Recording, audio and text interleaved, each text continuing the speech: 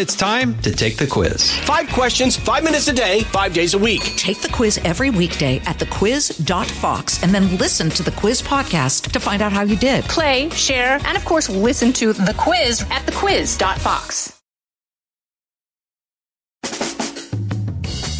Live from everywhere USA, it's Fox Across America with Jimmy Fallon. Oh, girl.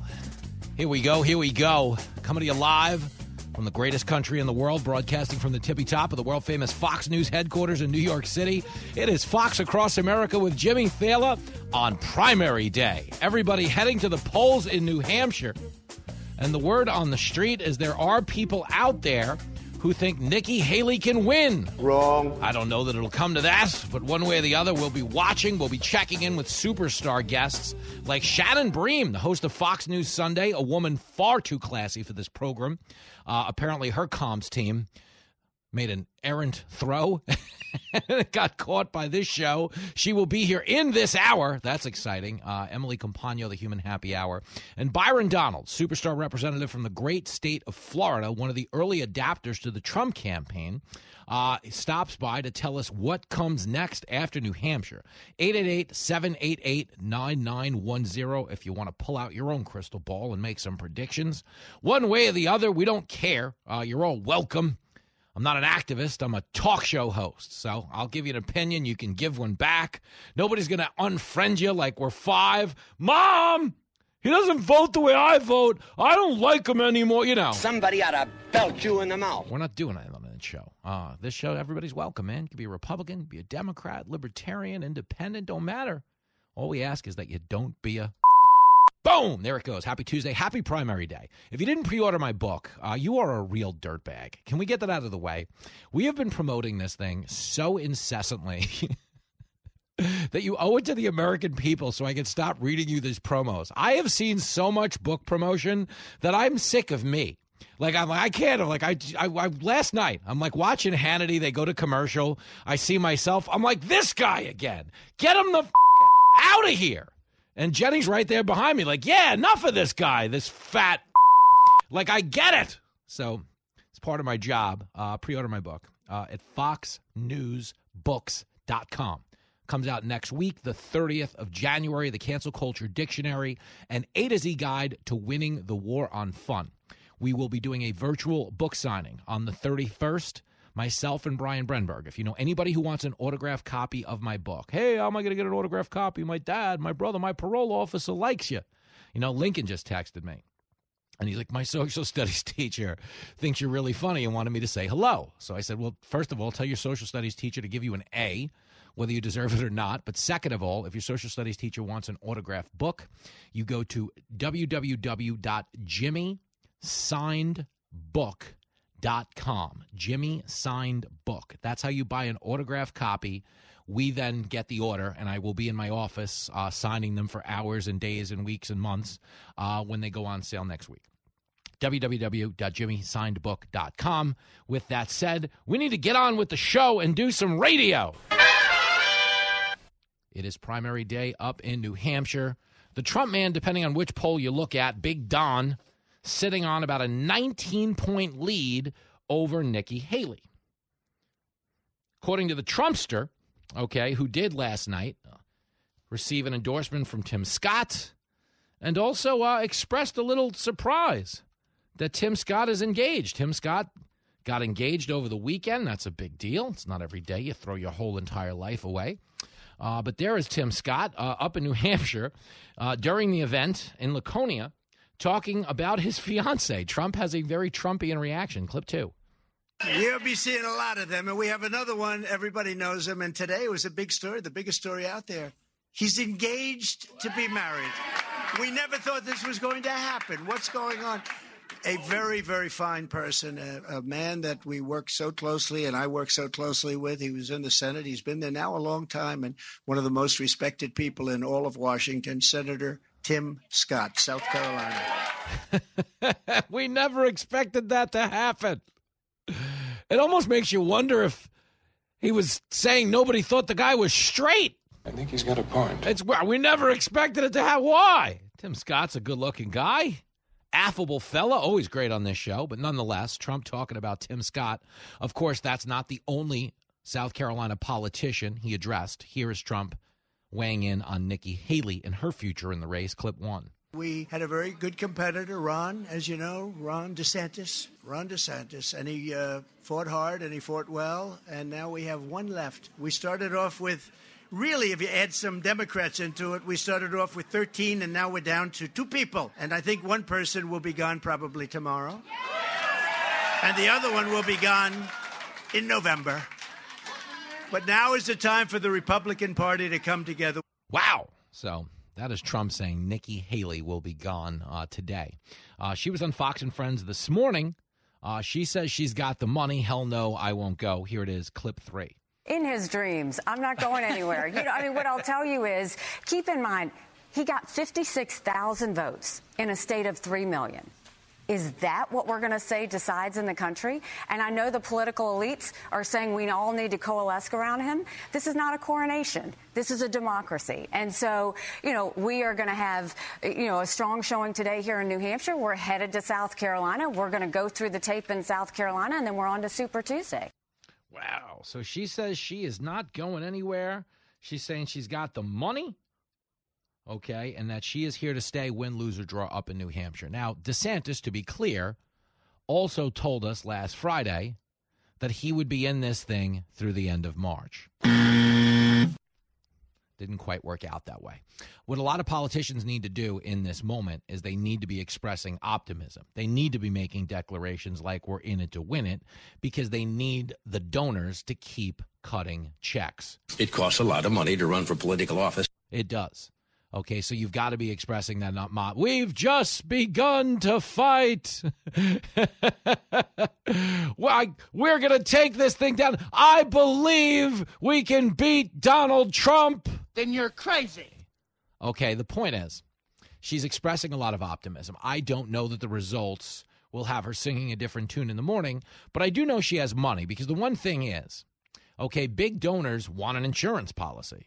Okay, everybody's dropped out of the race. If something debilitating from a legal standpoint happens to Trump, like so much so that the poll numbers actually change, then yes, there's going to be a wild stampede for the GOP nomination. But as it stands, we're heading into New Hampshire tonight, and it's Trump's to lose. Okay, and we know it's Trump's to lose because they've already started the messaging war on the other channel. So Trump yesterday, he spoke to Lawrence Jones. Okay, Lawrence Jones, the newest host on Fox and Friends. Super talented guy, super sweet, fantastic shoe game, if I do say so myself. My only reservations about Lawrence Jones is prior to joining Fox and Friends, he had his own show on Fox News Saturday night. And anyone who pays attention knows that Fox News Saturday night only hires weirdos. Bingo, man, bingo. So you got to be a little concerned.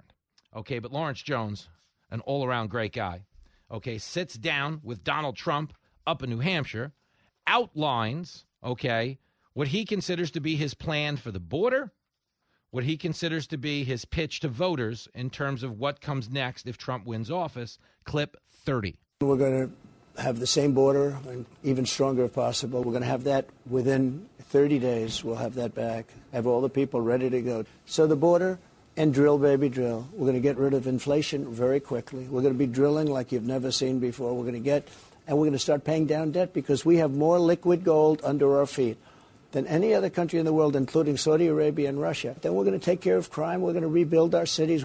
Okay, and, the average person hears that, and they go, all right, okay. So this guy says we're going to close the border. We're going to drill for oil. We'll use that liquid gold profit to pay down debt. Okay, we're going to take care of crime. We're going to rebuild our cities.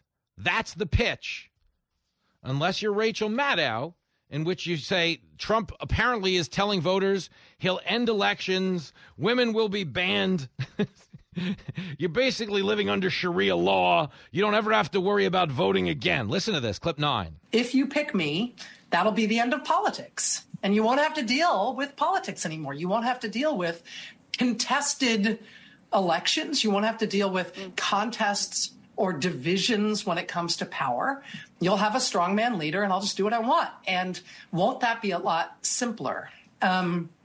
That's what he's offering. That strongman model is what the Republican base is enthused about. And that is something that sets him apart from every other Republican candidate. And I think that we're naive to think that he's tricking people into picking him and then surprise, he's going to act like a dictator. I mean, goodness gracious. You are so full of shit. Seriously. So I had an interviewer ask me, it's funny, there's an interview coming out about my show. I wonder if this will make the interview. Somebody asked me which guy I thought was the most full of it in politics, and I did say Rachel Maddow. Correctamundo. I mean, goodness gracious. 3 years of Russia controls our government. The doozy about the vaccine stopping transmission. It means that instead of the vaccine being able, instead of the virus being able to hop from person to person to person to person, spreading and spreading, sickening some of them, but not all of them. And the ones that it doesn't sicken don't know they have it. And then they give it to even more people because they didn't recognize they were, right? Instead of the virus being able to hop from person to person to person, potentially mutating and becoming more virulent and drug-resistant along the way.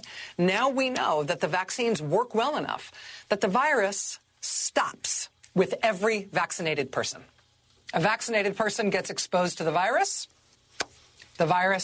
does not infect them. The virus cannot then use that person to go anywhere else. It cannot use a vaccinated person as a host to go get more people. That means the vaccines will get us to the end of this.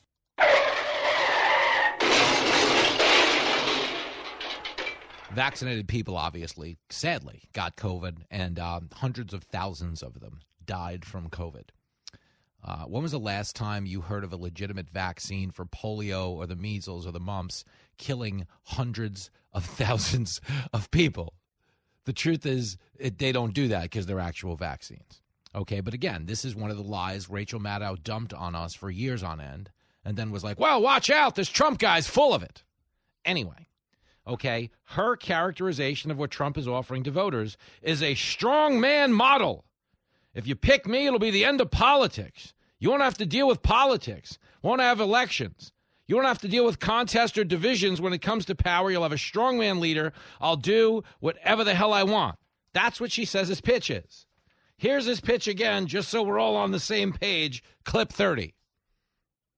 We're going to have the same border and even stronger if possible. We're going to have that within 30 days. We'll have that back. Have all the people ready to go. So the border and drill, baby, drill. We're going to get rid of inflation very quickly. We're going to be drilling like you've never seen before. We're going to start paying down debt because we have more liquid gold under our feet than any other country in the world, including Saudi Arabia and Russia. Then we're going to take care of crime. We're going to rebuild our cities.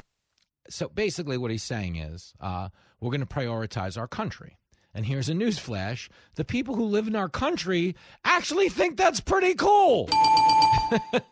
Like, wow, wait, what? The president's going to secure the border? Like the American citizens come first? Whoa.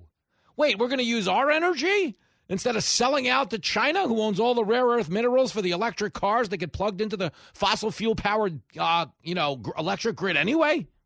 Well, that's nuts. Lower crime. Who is this lunatic? What a strong man. But the point is, I just played you his pitch and their characterization of it.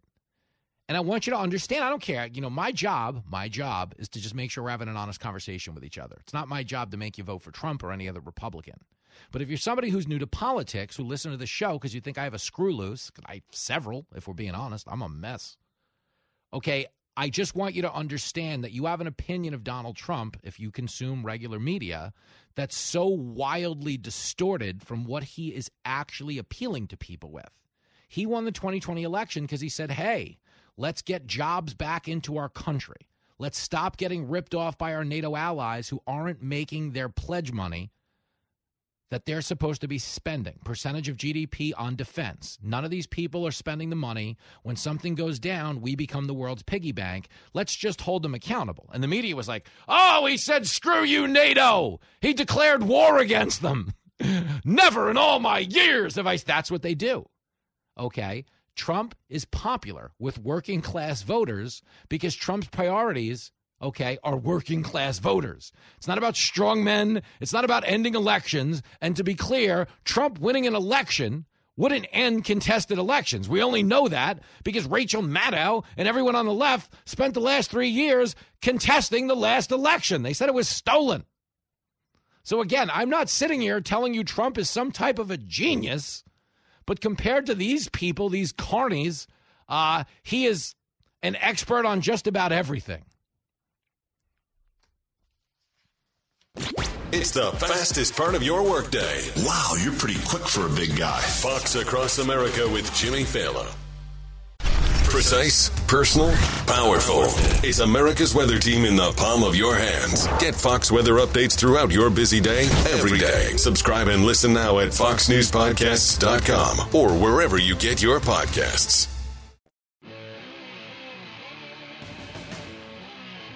I've always been consistent on this. I wanted to be strong in Iowa. We started with 2%. We finished with 20%. I want to be even stronger in New Hampshire. And then I want to be stronger than that in South Carolina. This is a marathon. It's not a sprint. And you've got really the political and media elite saying everybody needs to coalesce around Donald Trump. He literally got 56,000 votes out of a state of 3 million. That's it. We don't believe in coronations in this country. We believe in democracy. I'm in this for the long haul. Whoa, that's Nikki Haley saying she's not going anywhere. Get her out. Get her out of here. We don't know that she will after tonight, one way or the other, win, lose, or draw. But here she is yesterday on stage in Salem, New Hampshire, getting trolled a bit by a Trump voter. Clip 7. But you know what? We've got a lot on the line here. We really do. And you look at what's happening in this election. Yes. Will you marry me? Are you going to vote for me?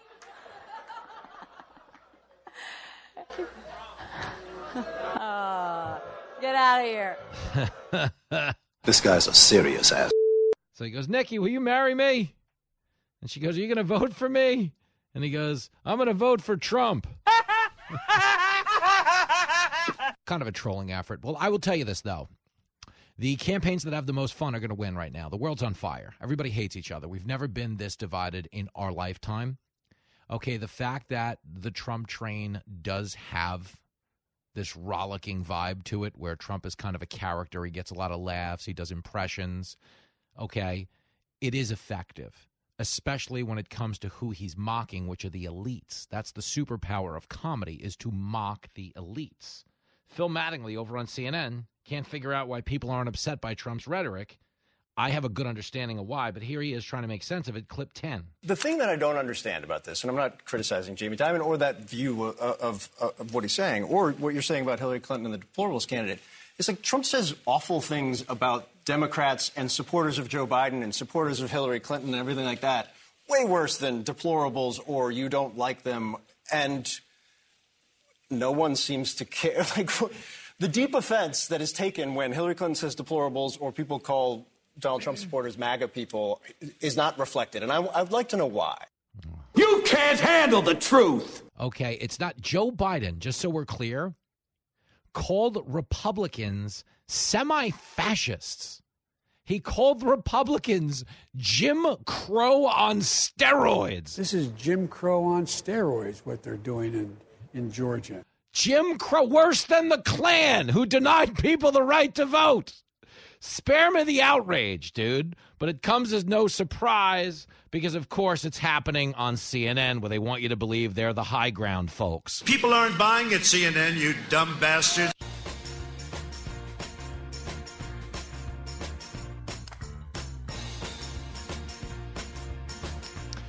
Oh, girl, it is Fox Across America with Jimmy Fallon. Primary day up in New Hampshire.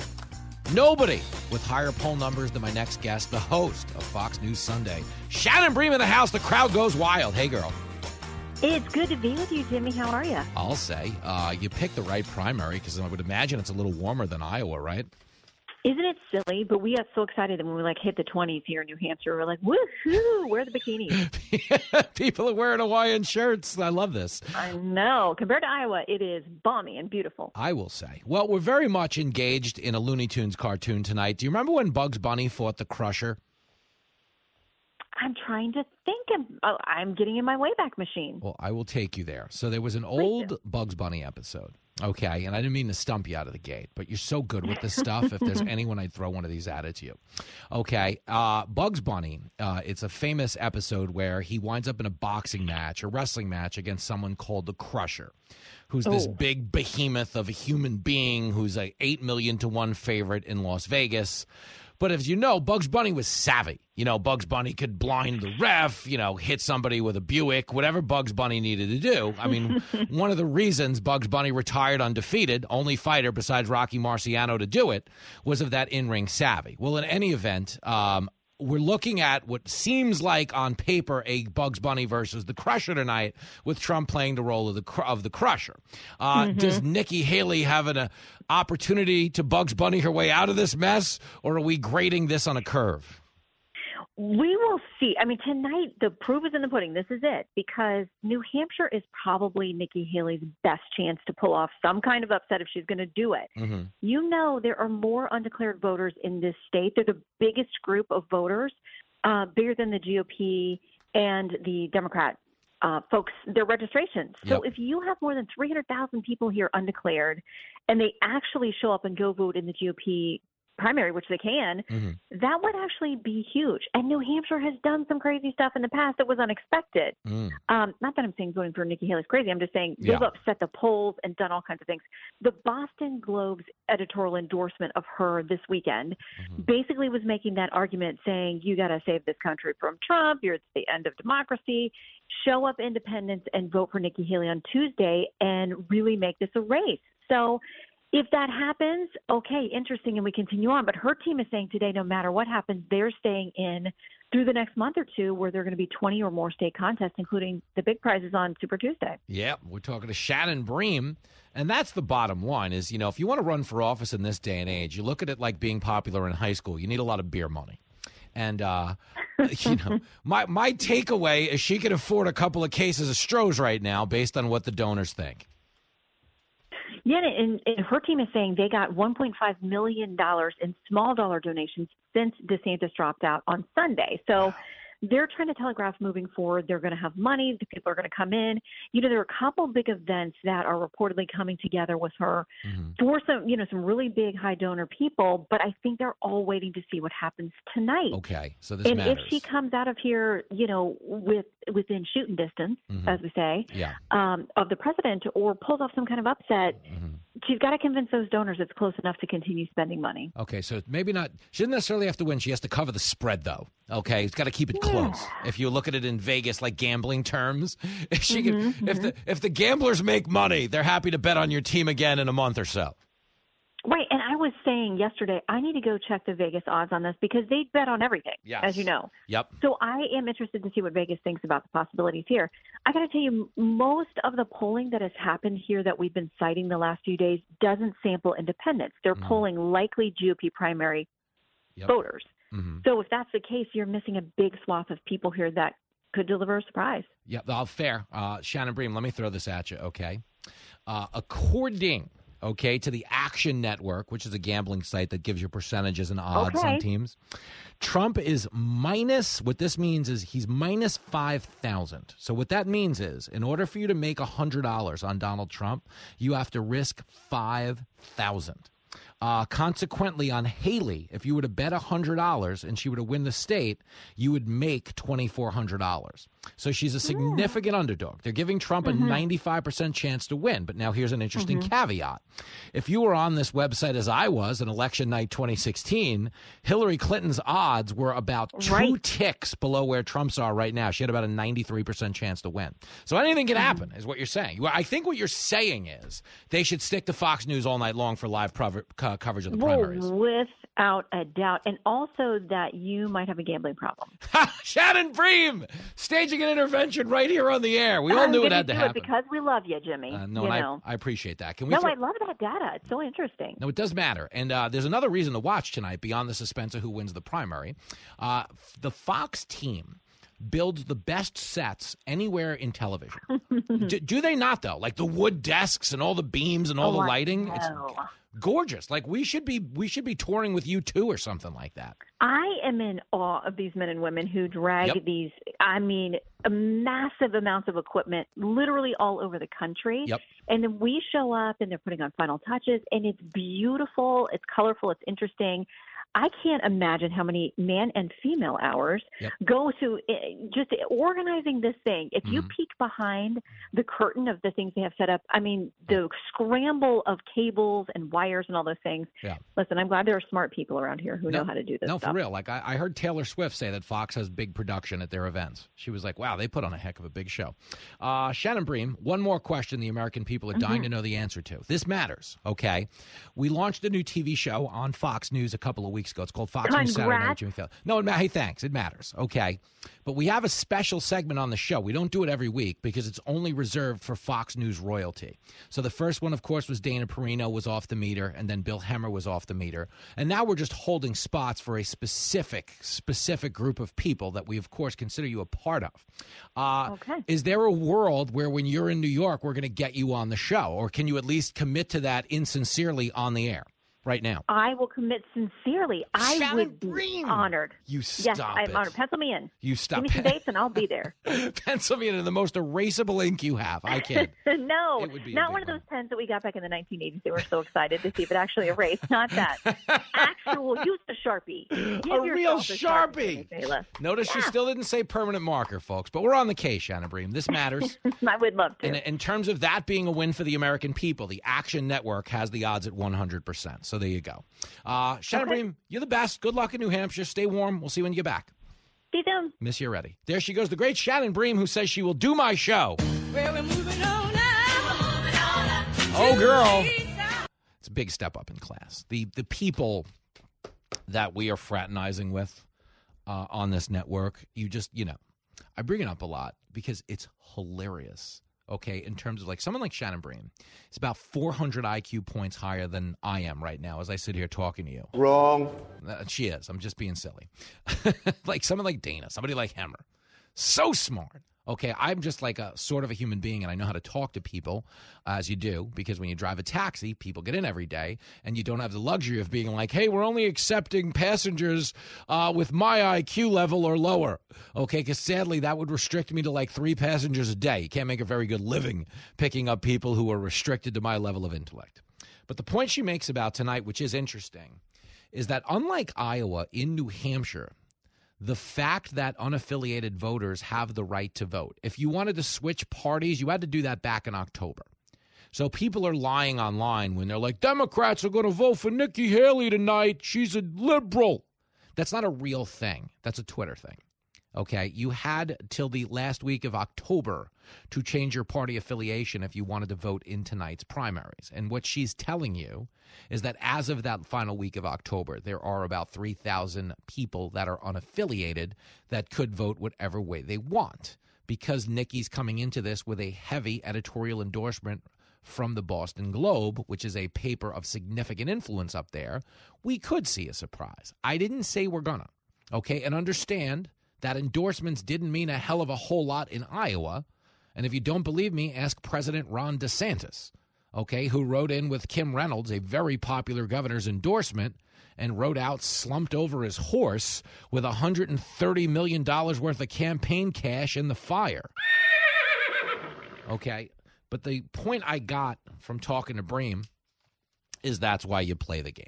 Okay, the betting odds right now have given Trump a 95.8% chance of winning this thing. Nikki Haley coming in with a 3.9% chance, and then they still have to throw odds out there on other candidates, so they throw a 0.10 for Vivek just because of the potential for write-ins for DeSantis and for Chris Christie. Now, in theory, all 3 of them are out of the race, but because they have name recognition, they could be written in. This is as of 11:22 Eastern today, January the 23rd. So Trump going in with a 95% chance of winning, Nikki Haley coming in just below 4%. Anything can actually happen, and it'll be fascinating to see one way or the other, because what happens tonight, and I kind of liked this about Iowa, is Iowa was Tyson Spinks. If you remember when Mike Tyson fought Michael Spinks, we were supposed to have the fight of the century. It was over in 91 seconds. Okay, that was the Iowa caucuses. Every channel in America called it for Trump the minute tickets went on sale. Like, oh, it's over. Some people are like, wait, we haven't even voted. That's over. It's over.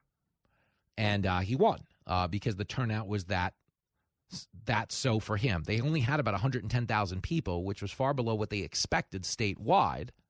But an overwhelming amount of those voters were Trump voters. So they were able to declare the winner early. And then it turned the night into, what does this mean? So, over here on Fox, we talked about, Iowa and the impact it might have on New Hampshire, specifically the fundraising for guys like Ron DeSantis. And a lot of the analysis you heard that night on Fox was prescient because DeSantis did wind up dropping out, as many people predicted. Nikki Haley, of course, got a bounce from the donors because DeSantis was out of the race. The establishment does want someone to stand toe-to-toe to Trump. And I'm not saying she's like an establishment shill the way some people might tell you on Twitter. I'm just saying they do want to hedge their bets. The guy's under 91 different indictments. Does that mean I think they're all legitimate? Of course not. But the reality is he could be criminally convicted for some of these. That's true. That is true. And if that's the case, and it does alter his poll numbers, like right now, he's within the margin of error against Biden head-to-head. Okay, Nikki Haley is beating Biden across the board in the real politics average by 10 points in aggregate. So she does better in the general than Trump does, by a lot. They're going to donate money to a woman of that stature because on the off chance, in the eventuality that maybe Trump isn't on the ballot, they really want to win this election. I don't know if you guys heard, but the Democrats aren't doing the best job of running the country right now. So when you hear the donors are going to Haley, it's not, she's the puppet, she's the globalist, she's the neocon. I learned phrases on Twitter, you guys. No, they're donating to her because they don't want another 4 years of Democrat rule. Biden sucks. And the truth is, what really makes this so interesting is that Haley's competing against Trump in a vacuum. Because if Trump wins tonight, as we'd expect him to, okay, and Haley does stick around for another month till you get into March and you have all the big, Super Tuesdays and everything in between, okay, there's still the reality that if we have a winner by then, we still don't know who they're running against. If you don't think there is a war raging in Democratic circles behind closed doors over who the nominee happens to be, you are an actual crazy person. Tell them like it is. Okay, when every one of Barack Obama's surrogates get on TV and go, Biden's too old, we're concerned about the polls, Trump poses a great threat to the country, we really need to take this seriously, what they're saying is, Biden sucks. Uh-oh, I'm in trouble. Okay, if Obama's top advisors are on TV saying we really got to concern ourselves with this Biden fella, that is Obama getting on TV and saying we really got to concern ourselves with this Biden fella. I agree with that. Which means he may not be long for this race. I don't actually expect him to stay on the ballot. I actually don't. As crazy as that sounds to some people, because presidential power is hard to give up, we really don't have an example of it. In recent history, you got to go back to Lyndon Johnson to point some of that out. Okay, it's crazy to think you might witness that in this moment.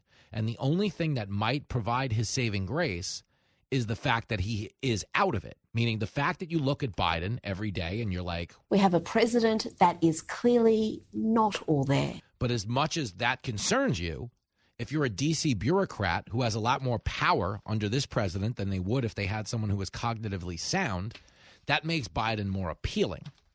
That's Biden's only chance of staying on the ballot, is if he's so incapacitated that they can really hide him between now and Election Day and just keep throwing Trump on court TV and let the media keep screaming and yelling about how he's going to ban elections and, your daughters aren't going to have rights and he's going to kill all the gay people and ban all the minorities and all the crazy rhetoric that they manufacture. And everybody in Hollywood will be having die-ins in the streets and they'll put on pussy hats and march to Washington. All of that stuff is coming if Trump gets the nomination. All of it's coming. Okay, and then it just remains to be seen whether or not that's adequate enough to make the anti-Trump vote high enough that it can overcome the fact that there's actually no passion for Joe Biden. Because that's what 2020 was. No one voted for Biden. They voted against Trump. But if that's the sales pitch that you've got to go with 2 elections in a row, all you're really saying to the American people is our candidates suck. And I'm out here in the real world, and I know what's right or wrong or bullshit. He's the most talented man on the radio, but he needs your help. We all know somewhere underneath all of that bright color, there's a man who's not right. This is Fox Across America with Jimmy Fallon.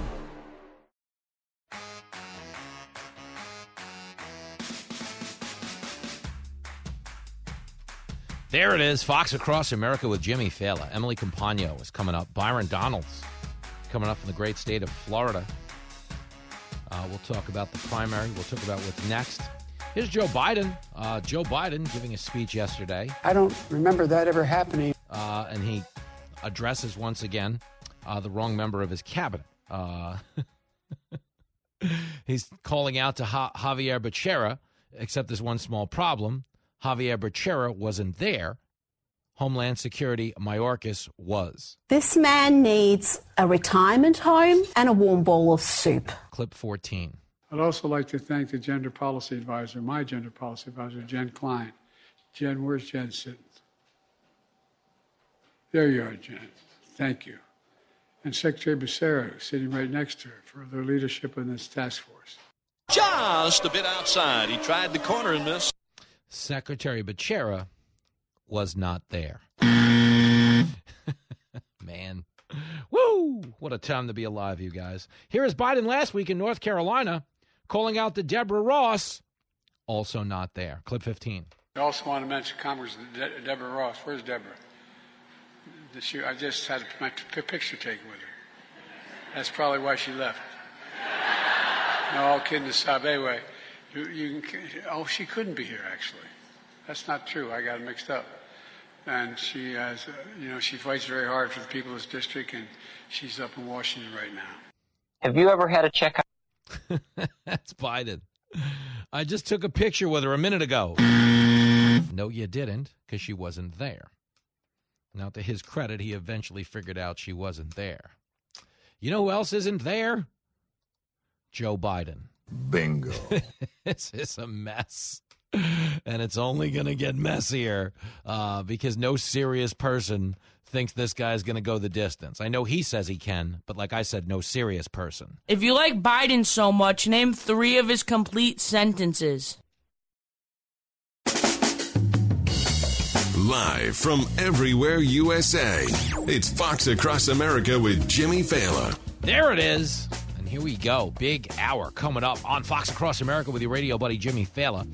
One of my buddies, Emily Compagno, outnumbered host of the Fox True Crime podcast, talks to us about Nikki Haley's efforts to steal the New Hampshire primaries. I don't mean steal, break the rules. I just mean get out of town with a win that nobody, and I mean nobody, sees coming. He knows what he's talking about. 888-788-9910 if you want a piece of the show. Also the phone number, as always, if you don't want a piece of the show and you've just had it with me and my antics. And shut up. You're welcome to call in and tell us that as well. Stop talking to me. That sort of thing. But as we get on the air right now in this hour, we're going to leave behind the Republican Party for a minute. I'm going to play you a clip from Kamala Harris. No, God! Got to do it. Listen, it's part of my job.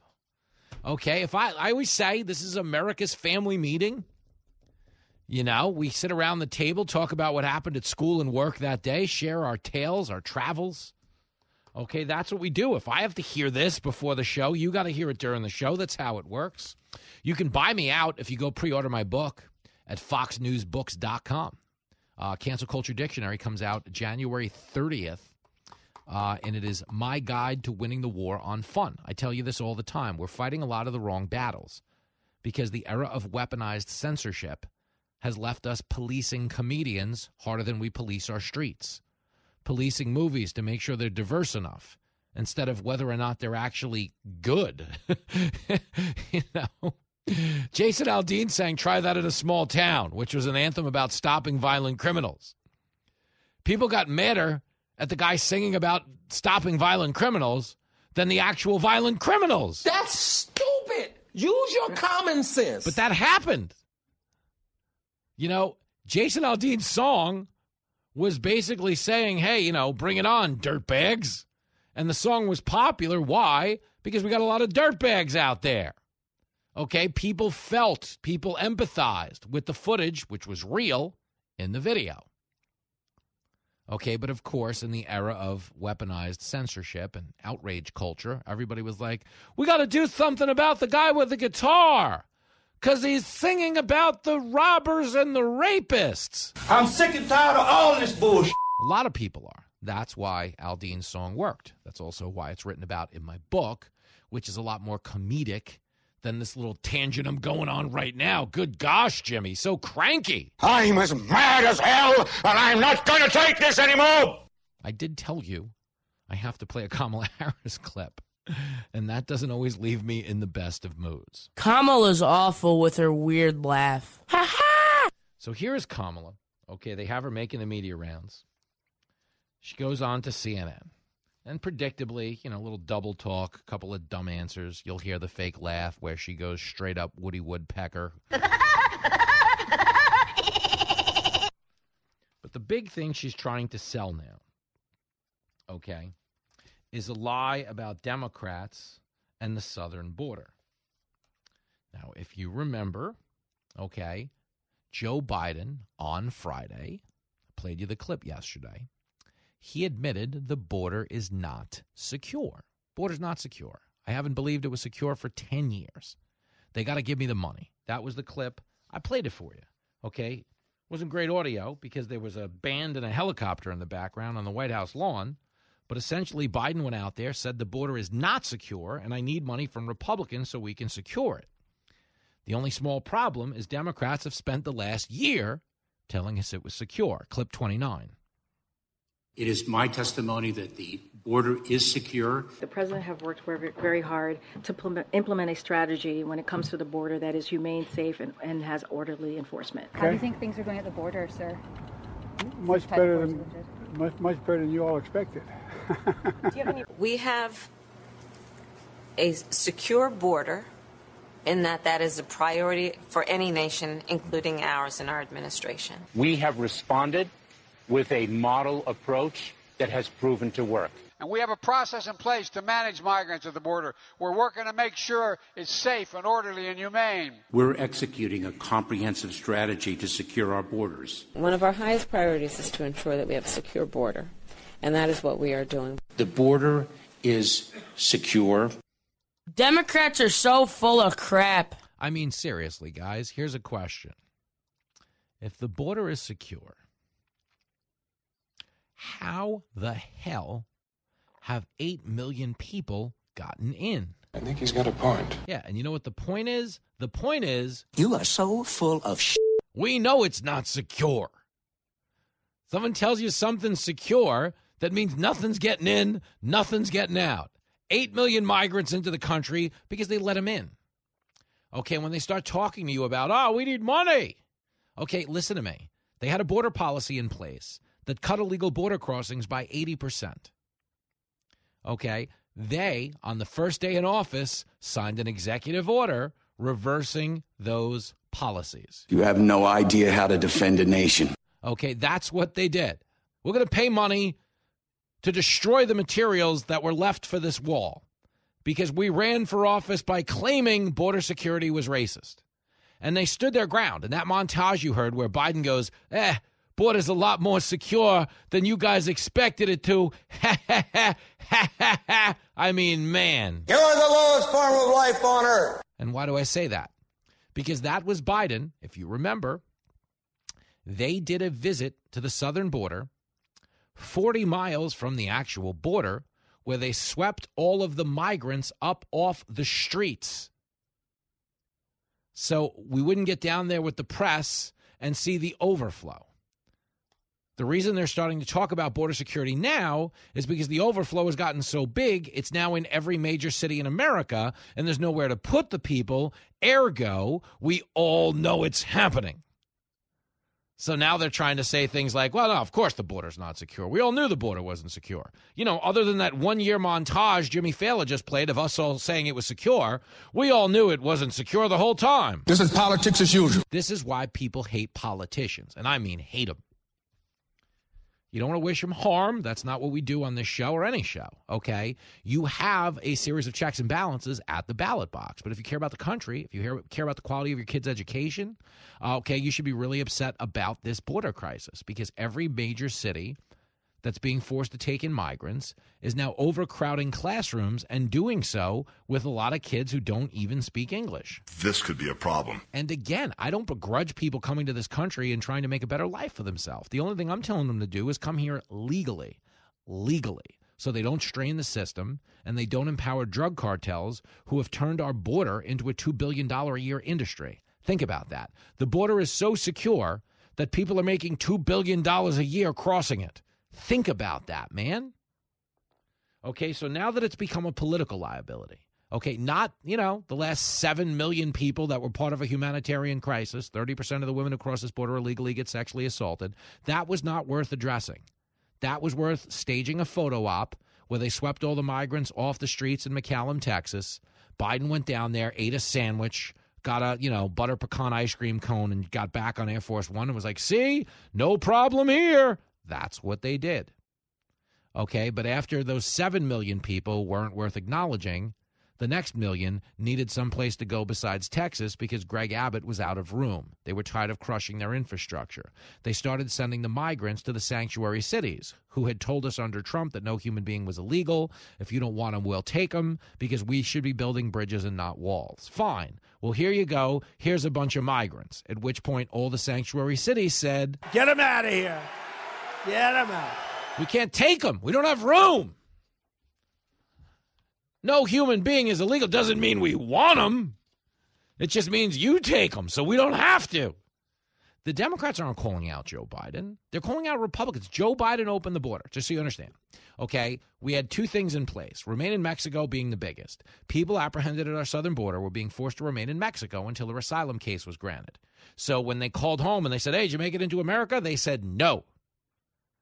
They forced us to remain in Mexico, and we're going to be there for a few years till our asylum case gets granted, at which point the people that they called, who were deciding whether or not to come, decide to stay home because they realize they're not getting in. Correctamundo. Okay, but now, because we got rid of remain in Mexico, everybody apprehended at our southern border gets let right in, at which point they call the next group of people thinking about coming, and they say, we got in. At which point, everybody on the other end of the phone is like,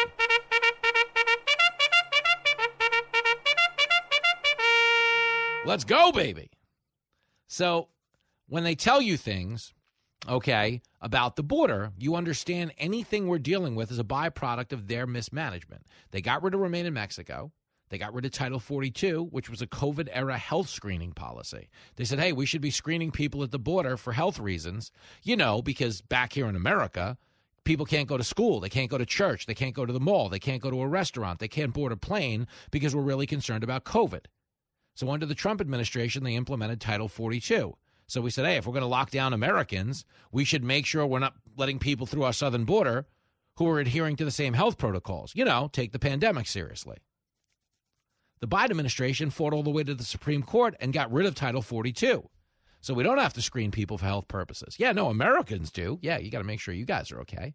But if 8 million people want to walk across the border all willy-nilly, we're not going to check them. What are we talking about? Do you remember Jen Psaki famously told us, well, we don't have to screen them because they're not planning to stay in America. I mean, they're just walking 1,000 miles on a day trip.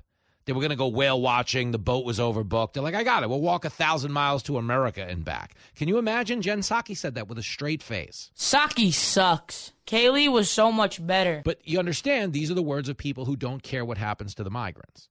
If you're encouraging them to come here illegally, you don't care what happens to them, nor do you care about the burden it imposes on the rest of the country. Here is Kamala Harris on CNN saying Republicans are the problem. Clip 31. There is no question that our immigration system is broken.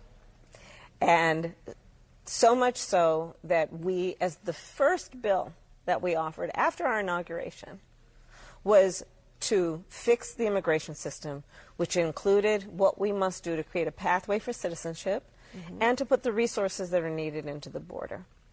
But sadly, people on the other side of the aisle have been playing politics with this issue. That is a lie. Okay, just so we're clear, the first thing they did when they got into office was they halted border wall construction, canceled the Remain in Mexico policy, and canceled Title 42. The three things that had cut illegal border crossings by 80%, they undid their first day in office. Okay, when she talks to you about, we got a broken immigration system, okay, people aren't coming because of our immigration system being broken. They're coming because they're getting into the country. That is correct. Okay, if you fix up the immigration system and the people coming here legally get their cases and their asylum cases and everything else heard in an expedited fashion one way or the other, okay, it's still not going to impact what they do at the border. Okay, if they're getting into the border, they're going to come to the border. If they're not getting let into the border, they're not going to come to the border. So the fact that we've taken in 8 million people is because we chose to let them in, okay, because the Democrats want open borders. They want to, and they acknowledge this now. A year ago, it was considered a racist replacement theory to say they're trying to change the demographics. Now they get on TV and they're like, Texas will be a blue state in no time because of all the people coming across our southern border. But Buenos Dias. Buenos Dias. Okay, but to be clear, the people coming across southern border are coming from over 150 countries. It's not just South America. They're coming from other sides of the world. That's why we've caught so many people on the terror watch list and had so many more people get away. Okay, but here's a little more Kamala telling you it's the Republicans. This is clip 32. The solutions are at hand. And, gone are the days, sadly, where a President Bush or John McCain understood that we should have a bipartisan approach to fixing this problem, which is a long-standing problem. But what are those solutions? The solutions include putting resources at the border to do what we can to process people effectively and putting in place laws that actually allow for a meaningful pathway to citizenship. What would you do with a brain if you had one? It's a good question because she didn't answer the other question, which is, what do you do to stop people from crossing the southern border? Something she never answered. You have a good eye, my man. But you understand, every one of these people crossing the border, okay, God love them. I don't wish them any ill will. This is the greatest country in the world. Okay, but when you're letting them into this country illegally, not only are you doing so as a danger to them, but you're doing it at the expense of every legal citizen in this country. Welcome to the Biden administration, home to the new slogan, America Last. A show so good, it moves the stock market. The Dow racing up on Jimmy's remarks. This is Fox Across America with Jimmy Fallon.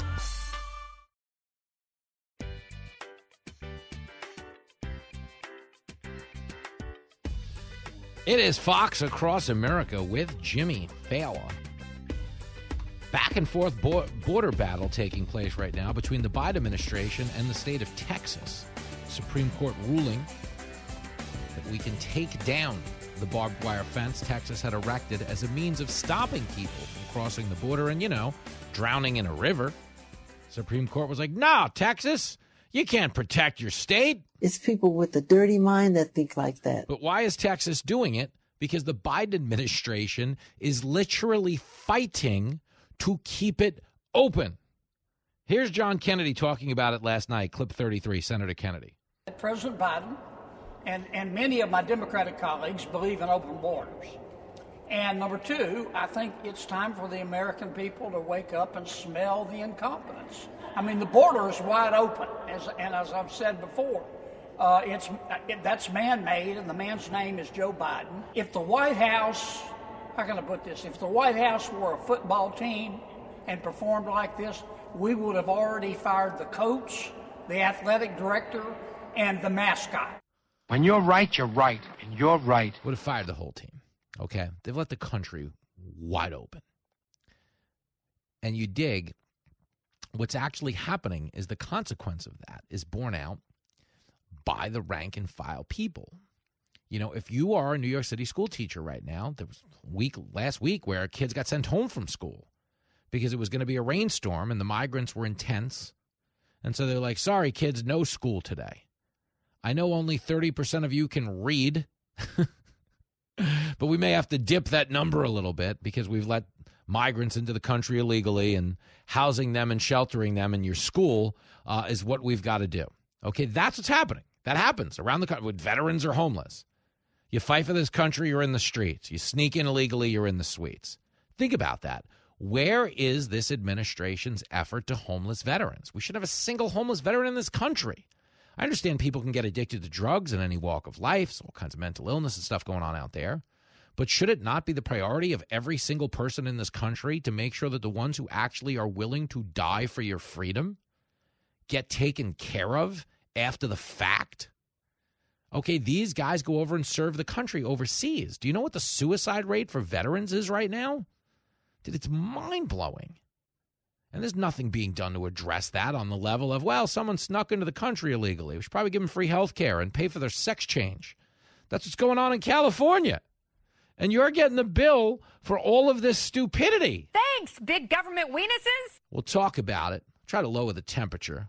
We've got Emily Compagno coming by next, the human happy hour. She'll cheer us up because Jimmy's a little cranky. Listen to him.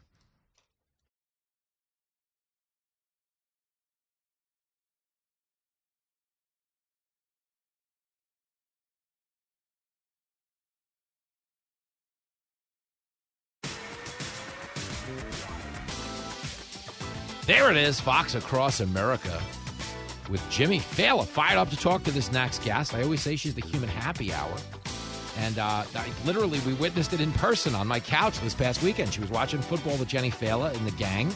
Probably stayed an hour later than we wanted her to, but it was fun. I'm just giving you a long intro so you can finish chewing, you animal. Emily Compagno is in, and she's now free to speak. Hello. Let's be clear, you guys. I am the gang. Jimmy always makes it sound like I'm like the stray, like the addendum. I'm not, man. I'm the gang. You are. I'm the one that hazes everyone else No, when you they are. arrive. No, I consider you leadership in our posse. But I have to say, since the Dairy Queen closed around your house, it like plummeted the stock value of going to your house. That might be a rumor that we spread to get all you city people to stop coming out to the suburb. I was like, Jenny, tell them Dairy Queen closed. I was so disappointed. Yeah, the Dairy Queen by us did close. And I'm not just telling you that because Wardrobe asked me to. Emily Compagno is here. I kid. I hate you. Come on. Happy Tuesday. It's primary day.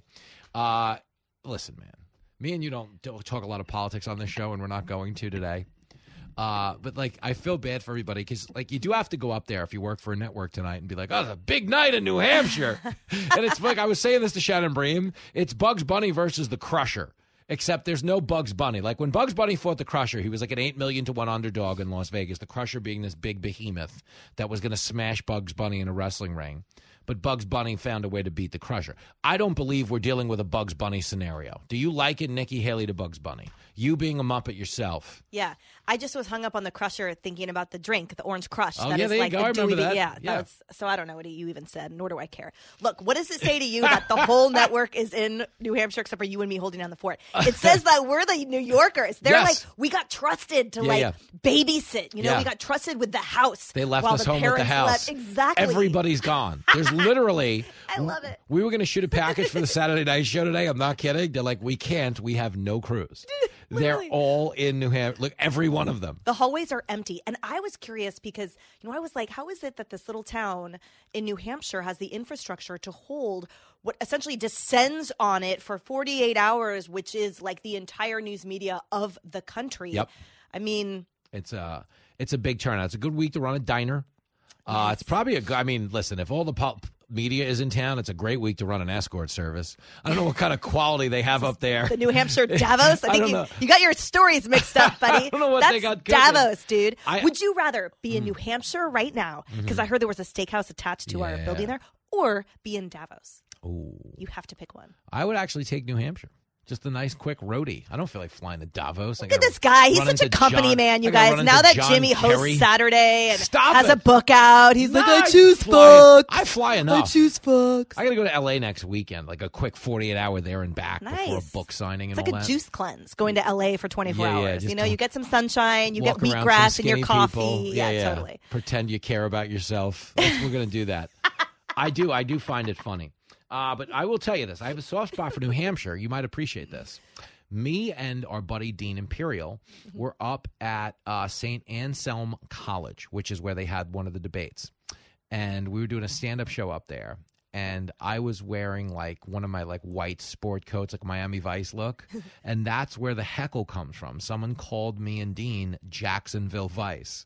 They're like, you're not young enough and cute enough to be Miami Vice. I love it. I was like, that's actually an amazing heckle. Like, and I took it with me in life, and I credit that crowd anytime the reference comes up. Jacksonville Vice. You're going to get some personality out of the New Hampshire people. I've been to a couple of town halls. I went to when we were up there on tour, because we have nothing to do on a Saturday, everyone in the world, as you know, because it's an early primary state, it's the first primary, goes up there for town halls. So that summer, we're talking like August, on one day, there was a Christie town hall, there was a Jeb Bush town hall, there was a Cruz town hall, and a Trump town hall. And we were at most of them. It's pretty funny. And then we did the gig like that night, which is like, oh, comedy. But it was bizarre. So I think what happens is if your state is hosting a primary or a caucus, it's probably cool for about an hour. And then it's like, you're just so besieged with commercials and people and everything else that they're probably just happy it's over by the end of the day. I used to live in a 600-person beach town in Northern California, and it's on the coast, huge cliffs off Highway 1 north of San Francisco. It's gorgeous. And we depended on tourists, and we hated them at the same time. And every weekend, in the summers, that's what it was like. It was a dissension upon the town. And, you know, it was our bars. It was our market. It was our beach. And we had to sort of surrender it begrudgingly. And so I feel like that I would think it would be similar, where you can't bite the hand that feeds you, but at the same time you're like, oh, please leave. You know, all of a sudden you're used to being like, Jim, the usual. And then all of a sudden you're like in a line, 20 people deep with everyone ordering like, I want a double hot fudge latte, oat milk, whatever, you know, and you're like, this is hideous. I think the funniest thing about candidates, though, I was thinking about this yesterday, is they're like such an amazing ability to forgive these barbs and these horrible like attacks and be like, I will be honored to have your endorsement once they. I'm like, you look at me wrong. I wish you nothing but death. I put a curse on your family and I will never forget. These guys, I'm so amazed at their generosity. I'm like, wow, like the Avengers on stage with Trump. I mean, it's amazing. I'm not saying that. I'm just saying this truly with admiration. I think it's incredible. They can pivot. Yes. Yes. Emily Campagna's in studio. You make a good point because in 2016, Trump literally posted a picture and called Ted Cruz's wife a dog. And 3 weeks later, Ted Cruz is on stage in Cleveland like, Trump's the guy. It's unbelievable. I mean, and that's what you got to do. There's politics. Like a million reasons why you and I could never be in politics, but that's probably my main one. We're not going to let it go. Yeah. We're not going to let it go. No one would be alive. That's funny. You are the Mitch Blood Green of cable news. So people don't know this. Some of you listening may get the reference, but Mike Tyson had a guy, Mitch Blood Green, right? And they fought in a 12-round decision where there was a lot of headbutting, fighting, hitting after the bell, really dirty fight. Like 5 years later, they ran into each other on the streets at a nightclub and got right into a street fight on the streets. 13th round picked up right there. Yeah, totally. Emily Campagna, the Mitch Blood Green of politics. Talk to me about the Fox True Crime podcast. I know there's a new episode. Oh, you guys, today it's really great. So you all remember, like, much has been made of the good nurse, who's an incredible woman. Her name is Amy Lochran. She single-handedly worked with the detectives to put a wire on herself to oust what used to be her best friend and fellow nurse, who was responsible for at least 30 confirmed and upwards of hundreds deaths at the hands of him. He would inject these poor patients, the helpless and the vulnerable, and she helped bring him down. She's an amazing interview. She's one of the most compassionate, articulate conversations I've ever had. Do you even know what those words mean, Jimmy? You're like good for you. I don't know what this means. Shots fired. She's incredible. It's the good nurse, and there's been a lot of publicity about her story lately, but I bring you an even fresher perspective straight from her mouth. So go to the Fox True Crime podcast, and it is called, this episode, Do No Harm. Oh, I love this, Emily, the good nurse. Amazing. I mean, half of my audience wants to hear about the naughty nurse. Let's be honest. Like, what is she on? I know. That's a different channel, and that's a different time of day. So everyone, it's her other account. We're all thinking the same thing, and it's cool. Know that it's cool. I love this. So give me one more, because the American people count on us for NFL analysis. Oh, okay. I just assume the Lions are America's team, having never won a Super Bowl. But I know there's other angles to this thing. You being from the Bay, you're probably not rooting for the 49ers as a Raider fan. No, of course not. I will always be grateful to the Chiefs for stomping them out in the Super Bowl that we went to in Miami. But right now, moving forward, I want the Chiefs to be done. So weirdly, I'm rooting for the Ravens, even though obviously I was rooting for Houston before that. Now I am rooting for the Bills. Heartbreaking, right? So my point is, in the current landscape, I'm pleased Ravens because I just am sick of the Chiefs. I want the Lions to win it, and anyone who isn't rooting for the Lions better be living in the town of the team that they're playing. I mean, you better live in Santa Clara. Yeah, exactly. Oh gosh, I know. How about it? So you're ride or die Lions this weekend, which I respect. I think most people in America, because it's a good story, and they would have liked the Lions-Bills Super Bowl just because one of these teams that never won a Super Bowl would have got one. It's like no matter what, you wouldn't have. You don't want to see the Chiefs win again. You wouldn't have been so devastated if anyone had lost. Like you want them both to win, but the edge would be the Bills, right? Because the Lions have never been there before. Bills have. You want them to finally clinch the win. They let us down for the millionth time, so now it's Lions all the way. Well, I got news for you. The Chiefs are getting every call this weekend because the NFL. They already did last weekend. And it's so disheartening. The NFL would rather have Taylor Swift in the Super Bowl than Baltimore. I can't. Than the city of Baltimore. The place that inspired The Wire. Okay. It's the Kelsey Swift for some reason has become, and by Kelsey I say that as Jason too. Yeah, it's like I get it. No disrespect to them. I like Jason Kelsey, though. I'm a little tired of it. Of course, everyone does. It's adorable. But everyone is sick and tired of seeing it, and they want it off the field. Yeah, it's a Show lot. me that on the Hallmark Channel, fine. Show me that on your stage, fine. Show me that in the millions of commercials I see you guys in every day, all day, fine. Yeah. But take it off the field, man. I'm just exhausted by it. Well, if the Ravens, they are favored. If they live up to their billing as the favorite, you could have a Kelsey-free, a Swift-free Super Bowl. But I know the NFL is hoping and praying Mahomes finds a way. Because they love the idea, probably, better than a Super Bowl rematch would be a Mahomes-Detroit Super Bowl. Because you got the Chiefs coming off, 2 Super Bowl wins, not back-to-back, but they've got 2 wins. And then you get the Lions never having won one. Good storyline. I like Detroit. I have an affinity for Detroit. It's good. Of course, man. It's one of those cities growing up. The cities you see on TV all the time that you've never been to are the ones you hold like a lot of kind of like a romantic, connection to in a weird way. As a city, like a civic romance. So you just have a soft spot for the city. So I loved Detroit growing up because Magnum P.I. wore a Tigers hat in his Ferrari. I always loved San Francisco.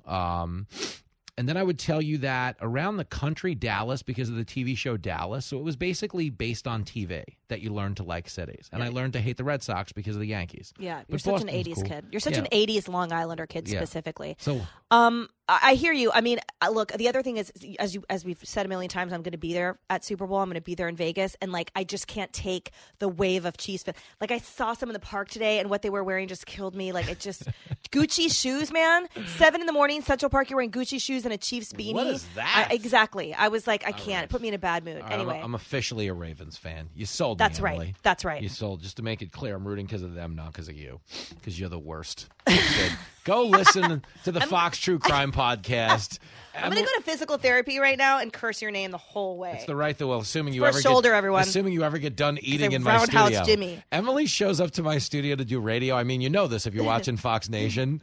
It actually, do you remember those old cartoons where a person eats lunch at a table 30 feet long? They drink out of a chalice and there's a person at the other end. That's like you Batman, doing, dude. yeah. Batman Part 1. That's you doing a radio hit. You show up, Bruce Wayne walks into my studio. Alfred just came in and refreshed her drink in the chalice. I'm sorry that I actually eat and don't starve myself for 20 hours a day and then have 12 steaks at midnight. Well, that's how I roll. The Jimmy Fallon diet. This is how I roll, with food on me at all times. And it works, and we love you for it. All right, that's enough, Emily. Rock and roll. Get her out. Get her out of here. You're listening to the most relatable man on the radio. Best way to describe him is to say he's the typical boy next door. Fox Across America with Jimmy Fallon.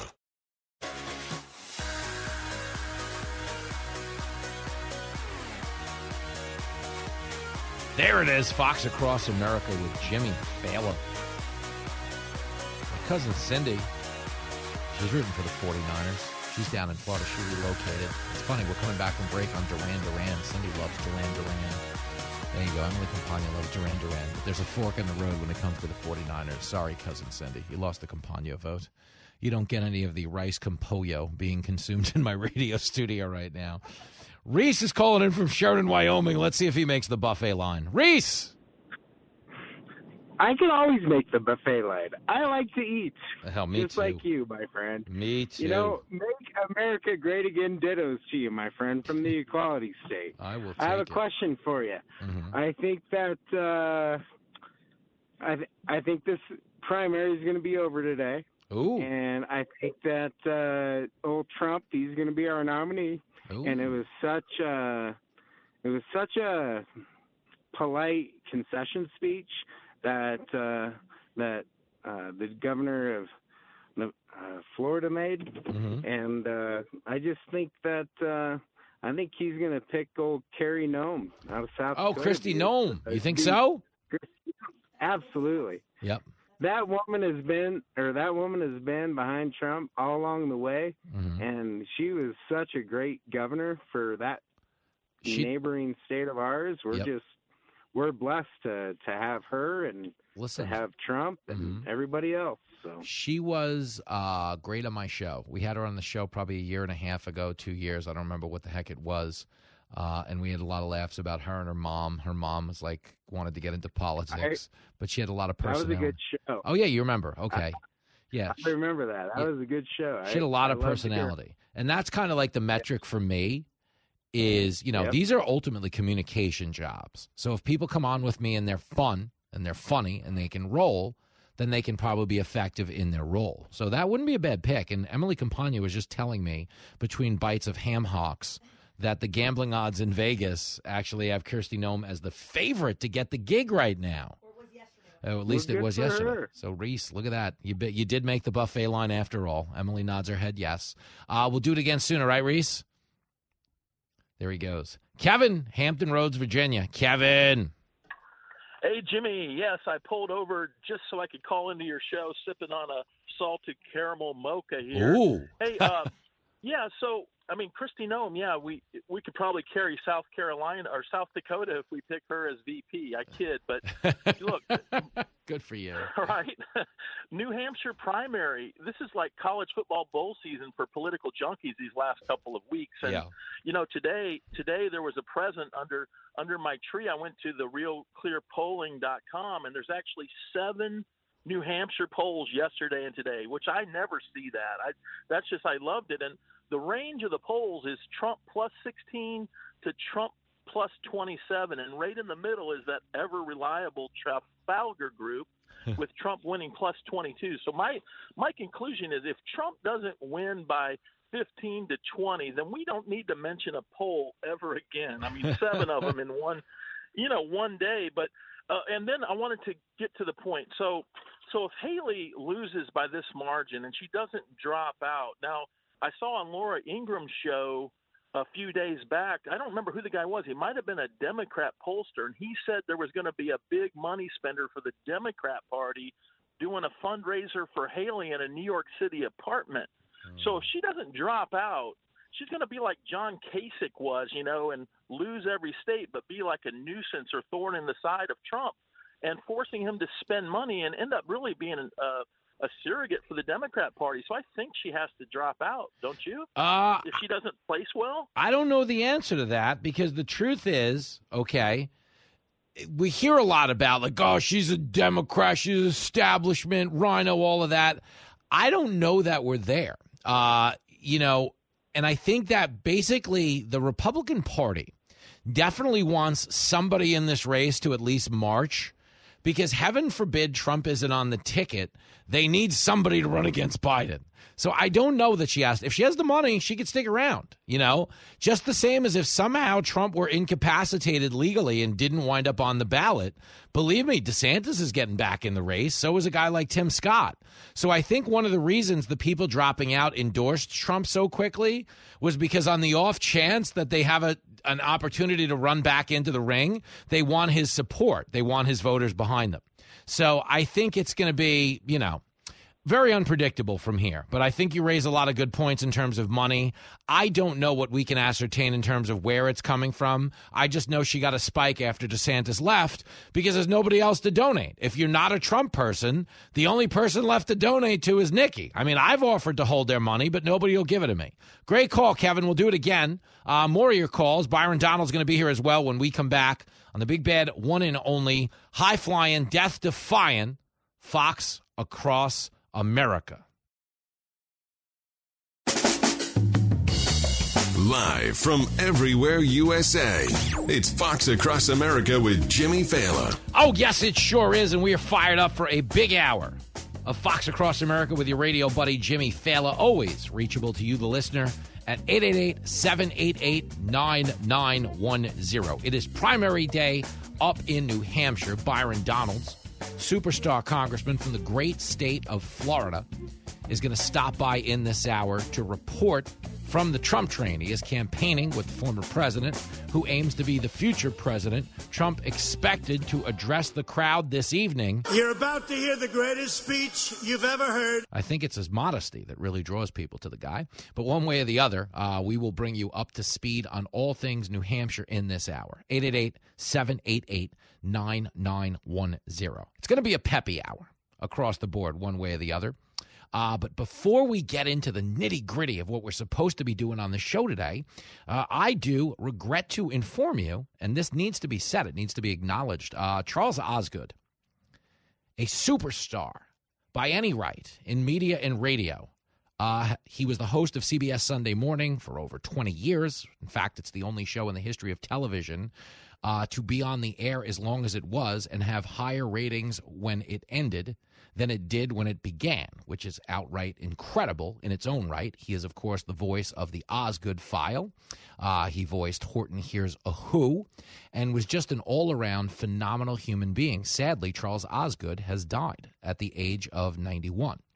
And I bring this up because you wouldn't think there'd be a lot of overlap between a dirtbag like me who drove a cab and told a lot of dirty jokes and a guy like Charles Osgood. But you, my friend, would be wrong. Charles Osgood, for real, kept the lights on in my house when Lincoln was first born. I'm talking 2009, 2010. I met Charles Osgood when I was a cab driver and an aspiring comedian, and he quietly became a supporter of mine. Him and his son Ken would come to my stand-up gigs. At one point, we were producing a podcast that nobody was listening to. We had a big ambition.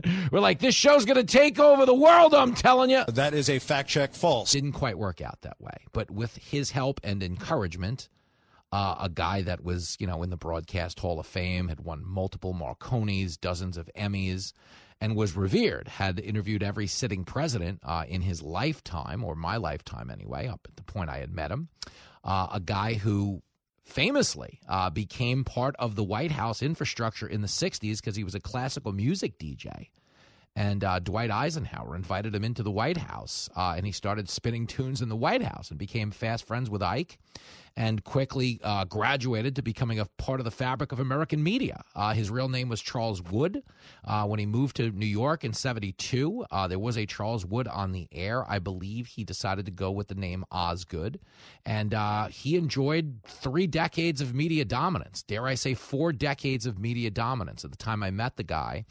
And not only did he help Jenny and I and give me a side hustle in broadcasting, but he was just the best human being. In fact, in 2014, a lot of you guys don't know this, but myself and Gina Brion was on Fox News Saturday Night this past weekend. She was a finalist on America's Got Talent. She's a New York City Comedy Club legend. Well, myself and Gina Brion in 2014, when I was still a comic, I hadn't yet started here on Fox News, so I was driving a cab and I was doing stand-up at night. We won something at the New York City Nightlife Awards. We were named the Male and Female Performers of the Year. And we could have any, celebrity introduce us or induct us because this was a big Broadway thing at Town Hall. I threw a shot in the dark at Charles Osgood being my introduction, and lo and behold, the guy showed up.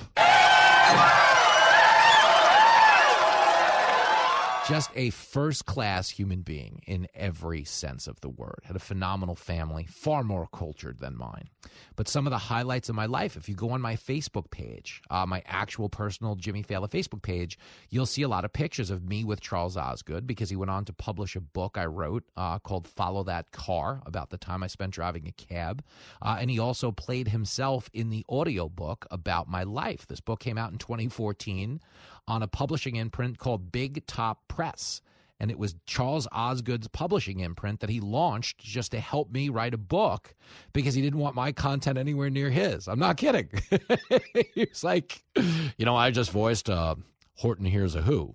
But if we were to make a book about your life, it would be Horton Hears a Ho, as I believe how he said it to me. And he was as cool of a guy as you're ever going to meet anywhere in radio or TV. Far too classy for this industry. But every year, he hired Jenny Fallon to make the Christmas cake at the CBS Christmas party. And he would close the Christmas party by handing out sheet music, and he would play the piano, as he was famous to do on TV. And we'd have Christmas carol sing-alongs, and everybody would get good and drunk, and you'd sing Jingle Bells, and you'd get into those third or fourth verses of Jingle Bells where the lyrics start to get a little problematic based on the years they were written in. What the hell did you just say? You're like, wait, I didn't know Jingle Bells was doing that. Wow. But anyway. Just as good of a human being as you're ever going to meet. And we are so profoundly thankful to have been the smallest part of his multi-decade plan for world domination. And he is a guy that actually did it all. Whether we're talking about TV, we're talking about radio, we're talking about books, we're talking about anything in the media. I don't know of anyone who had a more comprehensive 4 decades of dominance than Charles Osgood. But I shout him out not because he was rich and famous and fabulous, but because he treated little people like me as good as anyone ever could. Okay, he met me as a cab driver with no health insurance. I always say I didn't have money in the bank, but I didn't even have a bank account at the time I met him. And he was a guy who, staked me to a couple of $100 a week, which back when Lincoln was born, a couple $100 was a couple $1,000,000. I mean, it was more than I was making driving in a cab. So as you'd imagine, we have a profound amount of appreciation for the late, great Charles Osgood. And if you didn't consume a lot of his work, this is me encouraging you to do so now. Nikki Haley, trying to stay alive herself politically up in New Hampshire. She claims she's going to win this thing. Wrong. I don't know that she is. But John is standing by in Butte, Montana, and says we might not want to quit her just yet. Yo, John. Hey, brother. How you doing? I'm great, but let me ask you this, okay? You're out on the road. It's always good to hear your voice, and I am coming to Montana. I kept that campaign promise. Right. The first thing I did when they rescheduled those shows, Montana and Idaho Falls got right back on the schedule. If I was a real politician, I would actually be the guy who keeps his promises to the American people. I would be a rarity, would I not? Oh, yeah, most definitely. See? So I'll be out there, but at the time I get out there this spring, do you expect Nikki to be in the race? Are we pulling the ripcord, or are you saying give her more time? Well, first things first, tell Emily next time you see her, thanks, now I want a 20-ounce porterhouse. But absolutely, I wouldn't count her out, because if you really think about it, all the independents out there, a lot of them, they're not too fond, because Trump has burned a lot of bridges with them, and she brings a lot to the table that they want. Yeah. So I definitely can see her still being in the race, and, I'll keep my fingers crossed for her. I mean, I love Trump, but I got to look at what the greater good's going to be. 4 years of chaos, as with him being a lame duck going into office, or potentially 8 years of somebody being able to do something. Yeah, well, listen, you're not wrong when you say that. What's happening right now in our politics is it's so personal that nobody cares. Like, meaning Trump is really bad down ballot. They're going to lose the Senate, they're going to lose the House, but nobody cares because they just want revenge for 2020. And they know through executive order he can undo a lot of the Biden stuff. But you're right to say it's a longer shot than anyone realizes. Because right now you're just watching him kill Republicans. And yes, the Republican Party likes him. By and large, he has an overwhelming amount of support. But I think primaries have a way of diluting people in that the general election involves the other 200 million people who don't like the guy. And they already don't like the guy. It's not like he's new and he's not trending well. It's hating Donald Trump is a lifestyle for hundreds of millions of people. And Biden being an unpopular president doesn't change the fact that they personally hate Trump. And if you really think about it, I mean, look at the way Trump is now in comparisons. When, like in 2016, he's a lot more subtle about things. But that doesn't mean it's going to stay the same if he gets back into office, because as soon as he gets back into office, that's 4 years of chaos. Everybody's going to be going after him. They're going to try to impeach him again. They're going to try and do whatever they can. Yep. If they don't have him locked up in prison. It's nuts, but that is where it's headed. So the gain would be if Trump wins, right? You will get border. You will get, they'll take an executive action at the border. They'll take an executive action on energy. So there will be deliverables. Like that part, good.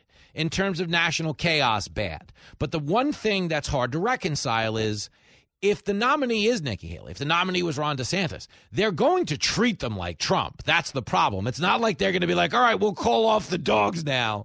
The point is, anyone not a liberal is Hitler. That's the way elections work now in the general election. Mitt Romney was Hitler, and Mitt Romney wears mom jeans, John. Yeah, but at the same time, you look at somebody like Haley, she already knows the game. She knows the politics. Yeah. She's been around it, for a long time. She's a lot better. She's a lot better than people give her credit for. It's just Twitter is not the real world. Okay, in the general election, she kills Biden. She beats him by 17. But if you just follow conservative media, they actually hate her because they're using, they've been taught a lot of fancy terms like she's a rhino or a neocon or a globalist. And she doesn't actually have that on her record, but she has a lot of militant, angry right-wing people who aren't going to give her a chance, at least not until the general. I think most of those people there that are giving her all that hate and discontent need to pull their head out of their butts and stick it back between their shoulders and stick the cotton out of their mouth and stick it in their mouth. Big talk, John. Listen, I was going to ask you to do security for me in Montana. I'm now going to do it for you. I look forward to seeing you in March. Let's get him. My man, have a great one. There he goes, the great John, who says you really got to think about the chaos that comes from a Trump presidency. This guy will say anything. I struggle with this one myself because I do know that if Trump wasn't the nominee, they're going to treat them all like Trump anyway. At least Trump, you get some Trump out of it. You get jokes. You get the big rallies. He does impressions. He gives out people's phone numbers on the air. He insults their spouses. You get a show. It's Caddyshack. He's Rodney Dangerfield. But the larger point John's trying to make is nobody in politics, and I'm blown away by this, okay? Because the people you watch on TV read books and stuff. They're educated. They have a lot more acumen than I do. But it's not even close. I don't belong anywhere near these people. That's why I'm always marveling. Like, I can't believe Shannon Bream's on the show. It'll always be the first time to me. It'll always be exciting because I'm so blown away by the disparity in intellect. I can hang because I'm a human, but I'm not talking to them at their intellectual level because I can't. Okay, but the point is, these smart people who work in media, or at least in conservative media, have no ability to see beyond the primary. They're like, well, Biden sucks, so of course Trump's going to win. Guys, here's a news flash. Biden sucked in 2020. I agree with that. So it's not just because like, oh, well, he sucks and no one's voting for him. If anything, they're just voting against Trump. Yeah, that's how it worked in 2020. And if you don't think they're going to ratchet it back up to a 2020 level of hysteria if Trump is the nominee, and then, oh, by the way, when the tension's nice and high and we're all over here screaming that Biden's too old, they're going to pull Biden for a young guy, and then they're going to spend the summer going, Trump's too old. They're already doing it. Okay, Mediaite, I'll read it for you when we come back before Byron Donalds gets here. They're now running a daily column about Trump's gaffes and him confusing Nancy Pelosi and Nikki Haley, which he did. He's not shaking hands with invisible people like a guy like Joe Biden is. But you understand at the end of the day, a younger candidate, if all we're going to focus on is how old Biden is, and all the Democrats are going to start yelling about is how old and racist Trump is, either a third party or a younger candidate is positioned in the race better than anyone is telling you right now in media. And I do think Trump is a lock to get the GOP nomination, but I don't think he's anything close to a lock to win the White House. I just think if we've established anything in the last few months, it's that the Republican Party would rather take their chances on losing with Trump than winning with anyone else because it's personal now. This isn't about the country. It's about the person. Okay, and it's also not about the party. It's about the person. And that's a good thing because the Republican Party, I got to be honest with you, they are not throwing a perfect game out there when it comes to representing your interest in Congress right now. It's been nothing short of an embarrassment. But that's another thing that works out in Trump's favor. Okay, people don't see him as a rank-and-file D.C. establishment politician. Byron Donald is on the campaign trail with him. He's around the corner. We'll get to him in a minute. It's the show that leaves you hungry for more. We'll probably sit around and cook some soup, eat bread and desserts, and just get all fat and sassy. This is Fox Across America with Jimmy Fallon.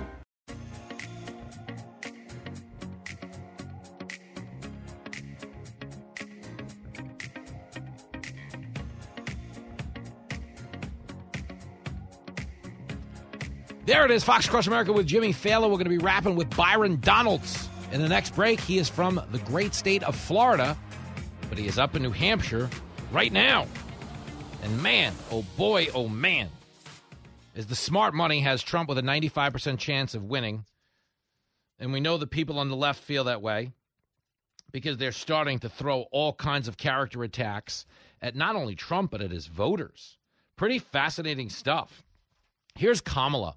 Okay, who was on CNN yesterday. She's making the media rounds. Kamala is a lying sociopath. Fact checked. Well, you'll laugh because this is one of her lies. This is Kamala talking about Georgia's voter ID law.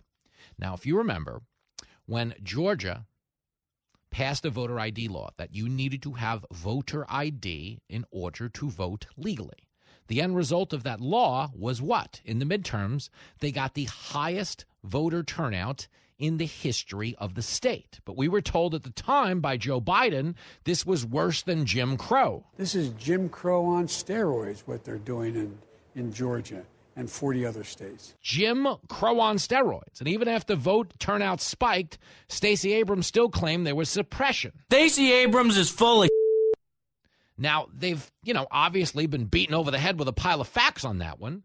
So they've pivoted back to the other reason the Georgia voting law was bad. Here is Kamala saying, well, you can't give voters food or water when they're online to vote. You're not telling me the truth. And she's not, because the truth is the only thing the Georgia voter law prevented people from doing was individual campaigns from giving people food and water. I could give you water if you were online. You could give me water. You can give me food. No one is dying of starvation or dehydration on the voting lines. That's true. That is true. Okay, believe me, if it was happening, it'd be the lead news story everywhere in the state. But here is Kamala. This is what we're down to in Georgia. Clip 24. Sometimes you might have to stand for quite some time in line, but please do. In spite of, again, in states like Georgia, who pass laws that make it illegal to even give you food and water if you're standing in line. But it matters. It matters. And elections matter. The voice of the American people matter. And one of the ways that we all express our voice is through our vote. I mean, dude, Kamala Harris. This is absolutely gross. Why? Because this is what they're down to now. Well, Georgia, people are dying in line to vote. It's a voter suppression, a white supremacy. Guys, this is what they're down to now. It's like, all right, I know you can't afford stuff and you don't feel safe going to the store. And your kid's class is canceled today because we use the school as a migrant shelter. But there's pretend stuff going on in Georgia, you guys, and you got to vote for me. That's what we're down to in the state of Georgia right now, which is a microcosm of everything else we're going to be doing between now and Election Day. The left weaponizes race.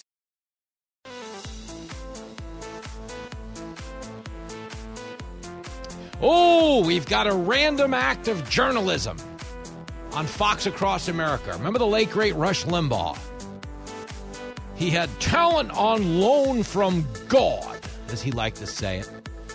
As you know, I do not have talent on loan from God, but as a former New York City cab driver, I do know a guy named Jesus who sells stolen flat-screen TVs in the Bronx.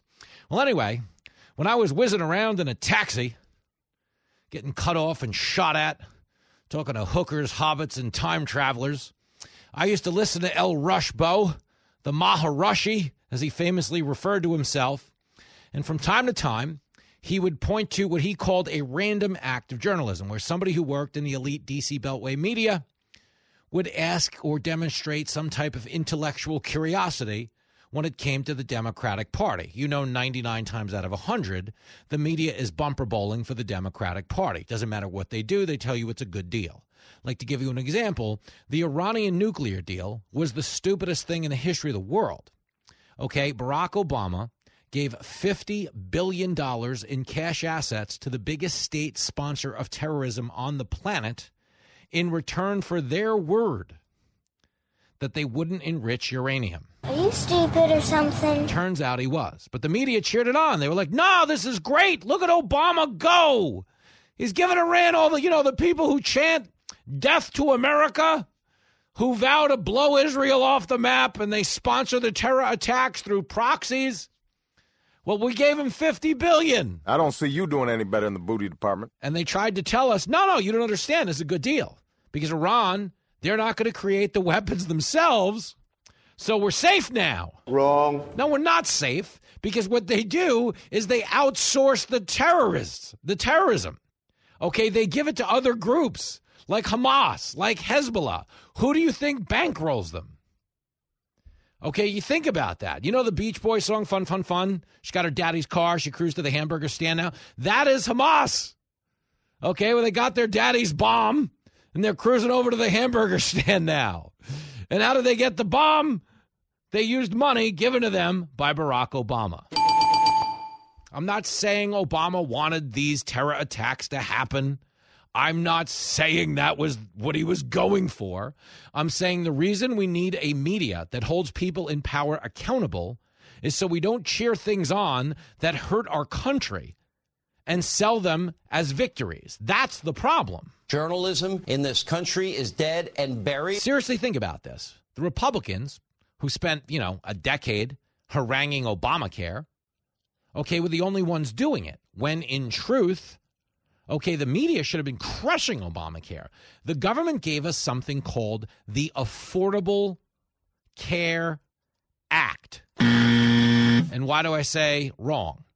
Because the Affordable Care Act has driven up health care premiums over 300% since it went into effect. Your health care has not become more affordable. It's become a hell of a whole lot less affordable. That's true. That is true. But because people at the absolute bottom end of the socioeconomic ladder got some taxpayer-subsidized health care, the media sold it to us as, oh, this is a win for everybody. Come on, don't bullshit me. It's not a win for anybody. Okay, the amount of money you pay for health care has gone up through the roof because these things that have fancy names, like student loan forgiveness, doesn't actually address the cause of the problem. The reason there's a lot of student loan debt is because the cost keeps going up. And a lot of these degrees don't come with commensurate jobs to go with the degree. But when you go out there and go, oh, it's an election year, people do have a lot of student loan debt, maybe these young people will be more enthusiastic about voting Democrat if we pick up the tab and hand it to the taxpayer. That's what they did. So you understand, they told us this was in the name of fairness. No, we got to do it, you see. People got a lot of debt here. But is it fair to make people who didn't take out a loan pay off somebody else's loan? The answer would be no. Of course it's not. But the bigger problem is not fairness. It's cost control. Okay, if tuition is going to keep skyrocketing, student loan forgiveness doesn't do anything to address that because it's not the colleges saying, all right, we forgive you. We charge too much. We won't do it again. No.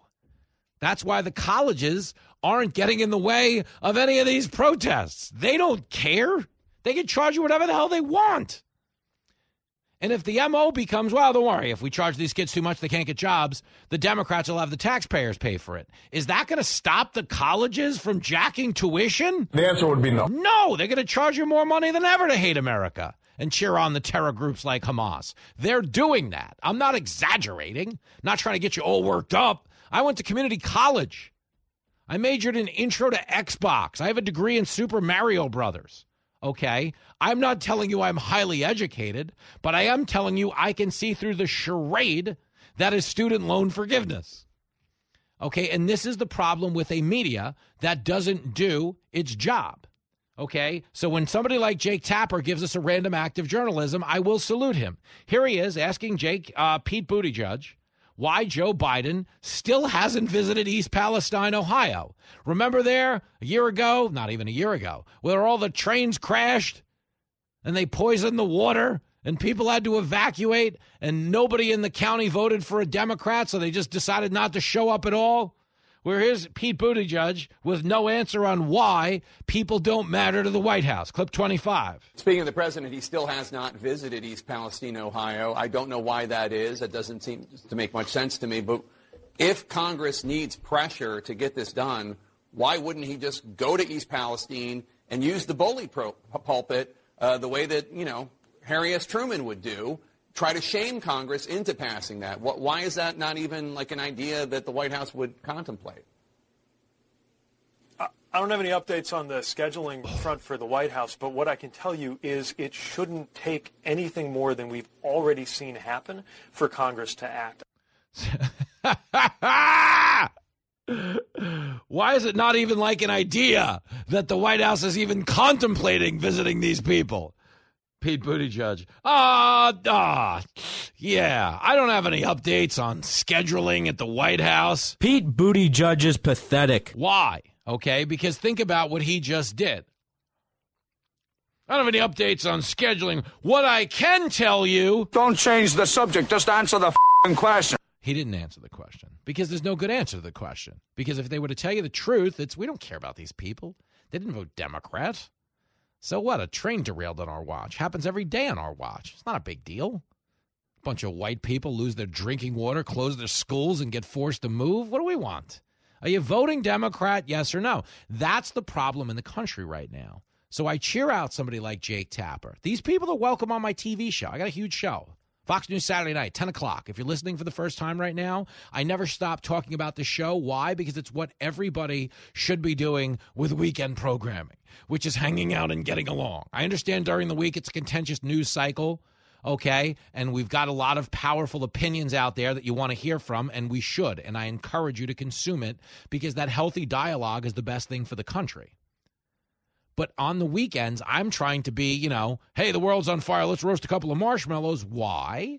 Because if we normalize the idea of treating each other like human beings, at some point we might actually prioritize our mutual interests. Okay? When the government is effing over the little people, this is exactly the moment where we're all supposed to stand up for the government. Instead, we're like, Republicans are a bunch of racists. It's unbelievable. Why do they want to do something about the poisonous drinking water? It must be like transphobia or something. This is the dumbest time there's ever been to be alive. I'm just telling you because I happen to care. What can I tell you, kid? You're right. When you're right, you're right. And you're right. This is Fox Across America with Jimmy Fallon. He is one of those iconic figures that fans care about.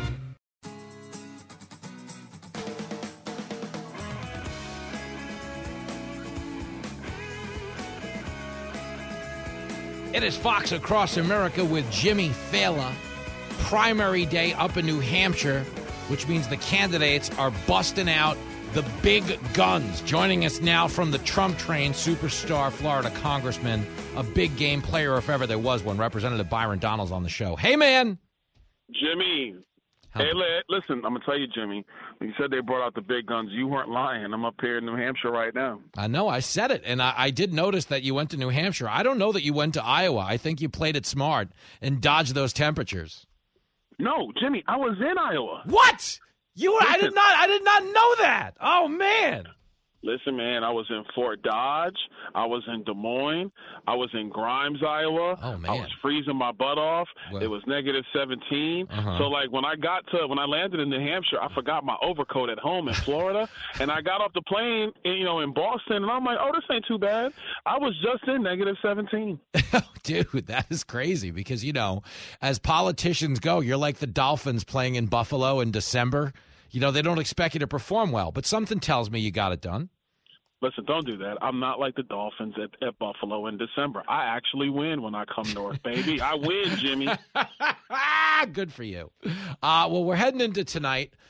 There are some people out there who believe Nikki Haley can win. Scientists have a word for them. They're called alcoholics. I don't know that she's taking this thing, but whatever, they're there. It seems like they'd have some donor money. But is the expectation, I mean, you're with Trump, you see these crowds. Do you actually look around and get the feeling this man's in any type of jeopardy within the party? No. I mean, look, I was at a polling location in Derry, New Hampshire earlier today, and, man, let me tell you, there was one person holding a Nikki sign, and there were like 15, 30 people holding Trump signs, and people walking in and out. They were like, man, we're with Trump. Can we take a picture? I'm about to go vote. I just voted. I love Trump. Thanks for being here. Like, it was a really good sign. I think the president's going to win tonight. I think he's going to win fairly big. And look, let's be clear. Mm-hmm. All the pressure's on Nikki Haley. She has to win New Hampshire. Yeah. If she doesn't win New Hampshire, it's over. Like, I personally think it's over anyway, Jimmy. Mm-hmm. But if she doesn't win New Hampshire, like, it's over. Like, it's really done because there's nowhere else to go. Well, that's the bigger problem. We're talking to Representative Byron Donalds, and where nowhere else to go, I think you mean the ATM, because people are going to stop donating just the same. And then you're basically a month out from South Carolina, where you'd expect her to lose as well. And certainly he lands up well for Super Tuesday. So here becomes my question, because you're rolling with the Trump man. Okay, there's two bits of speculation that surround this campaign right now. Obviously, as the spring goes on, they'll talk about the VP. But I think the bigger question on most people's minds at the moment is, who do they actually think they're going to be running against? Because I don't look at Joe Biden and go, this guy's in it for the long haul. I think it's Joe Biden. You think he stays on? I think he stays on. And the reason why is because you're talking to somebody who, him and his family, his wife, all of them, they've been wanting him to be president for like 30 years. Like, he ran 3 times, man. They've been wanting him to be president for 30 years. He's not getting out of the way for Gretchen Whitmer or Kamala Harris or what's the guy, Pat Riley's illegitimate son, Gavin Newsom. He's not getting out of the way for them. He's not. And so I think it's Joe Biden. I think it's Donald Trump. I think Donald Trump beats Joe Biden because Joe Biden is the master of disaster. That's it. BD, that's hilarious. We've had a lot of takes on Gavin Newsom over the years. We never got Pat Riley's legitimate son. But it's well earned. The dude is putting on hair gel with a soup ladle. Like, it's aggressive. You know it. It's aggressive. Pat did it right, though. Pat Riley looked good doing it, though, man. Did he? Riley, listen. Nice suits. 100%. Nice suit games. Well, since you brought up sports, we'll pivot really quick, and then I know you can get back to winning a primary. Most people I know are kind of rooting for the Detroit Lions because they've never won a Super Bowl. Can we put you in that camp, or are you rolling with the 49ers in that game? No, the Niners are going to win that game. Oh, yeah, that's what I'm going with. Listen, San Francisco, in my opinion, played outside of Baltimore the hottest team in football, which was Green Bay. Mm-hmm. Green Bay was the hottest team in football. And watching that game, Green Bay actually played better. Yeah. They just missed a couple opportunities. Yep. I just don't see how Detroit, which struggled that time with Tampa, not to take anything away from Tampa, is going to go out to San Francisco and beat the Niners. I got the Niners. But the real game, in my view, Jimmy, can Patrick Mahomes beat that Baltimore defense? I don't know, man. He's the best quarterback in football, but this Ravens team looks different. They do, and Lamar looked good last week, 4 touchdowns. This isn't playoff Lamar, who has looked bad in the past. I think I probably like both home teams just the same. I think it's a safe bet. And I know you're watching this as a fan, but, on this show, depending on who covers the spread, we might be wearing blonde wigs and powdering our Adam's apples to pay the rent this month. So, oh, no, Jimmy, you're going to do that. I'm not doing that because I'm going to keep my money. I'll just go to the casino and play some roulette. I ain't betting no NFL football. Smart, but I like the Ravens. I like the Niners. I just think they're just the better team. All right, fine. But your best bet is Trump minus the points in New Hampshire tonight. So what's the spread in New Hampshire now? What is it? You only bet them to 13 win. Points? Yeah, I've seen 13 points. I've seen that on the polling. The polling average is around 13. I mean, in theory, if you were betting this at a window, okay, New Hampshire Real Clear Politics average has him up 19. I mean, 19? That's a big number. 19's a number. If the line was 13, I would say give me Trump and the points. Mm-hmm. Give me all that. Yeah. At 19, I know. Because this is the one state. This is the one state she has a shot in. Yeah, because you have a bunch of independents and some Democrats who re-registered. Yep. You know what? I'll give it a minute. Nah, the heck with all that. Give me Trump. Give me them points. He's give me laying the 19. points, Byron I'm going to lay the points. Donalds. Give me the 19, Jimmy. So much for the roulette wheel. We're betting it all on Trump minus 19. Good luck up there. Stay warm, man. You're the best. All right. Take it easy, Jimmy. There he goes. Bye. The legendary Byron Donalds, who says, bet Trump and bet the points. He knows what he's talking about. But does he? Here are the real numbers, if you want to know. Okay, the national GOP average, national, this means Super Tuesday and everything beyond today. The national average, Trump at 66%, Haley at 11.5%. So he's up 55%, about 54.5%. Okay, in New Hampshire, his average is 19.3 points higher than Haley's. In South Carolina, he's beating her by 31, 52-21. So when BD says she has to win tonight, she actually does have to win tonight. You know, I don't doubt they're going to cut her checks and she could stick around. One of our callers earlier, John, made the point of saying, hey, she's very viable in the general, and it's something we should be considering. And he's not wrong to say that. But in terms of the party is not thinking beyond the moment. According to the Real Clear Politics betting averages in this moment, Trump has a 43% chance of being president. Biden has a 32% chance of being president. Somehow Michelle Obama is in there at 6.7. Nikki Haley in fourth at 5.0. So Nikki Haley right now is behind a woman who's not even going to run for president, which doesn't necessarily bode well. When it comes to the Republican nomination, Trump with an 87% chance, Haley with a 7.7. Okay, when it comes to the Democrats, Biden leads Michelle Obama 69% to 9%, followed by Gavin Newsom at 7%, Kamala Harris at 4%. So think of how bad Kamala is. Okay, she trails two people who aren't even in the frickin' race. She is a fraud, a phony, a woman without a moral core, a regular two-faced, mealy-mouthed politician who swings with the wind. For sure. So if I had to give you an expectation, I do think Trump wins New Hampshire.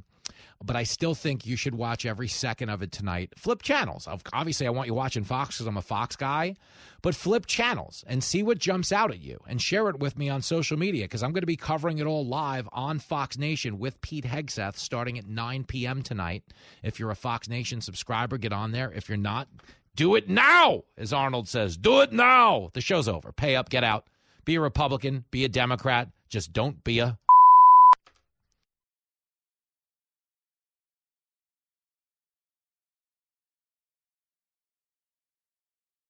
Put the power of over 100 meteorologists and the worldwide resources of Fox in your hands with the Fox Weather Podcast. Precise, personal, powerful. Subscribe and listen now at foxnewspodcasts.com or wherever you get your podcasts. Listen to the show ad-free on Fox News Podcast Plus, on Apple Podcast, Amazon Music with your Prime membership, or subscribe wherever you get your podcasts.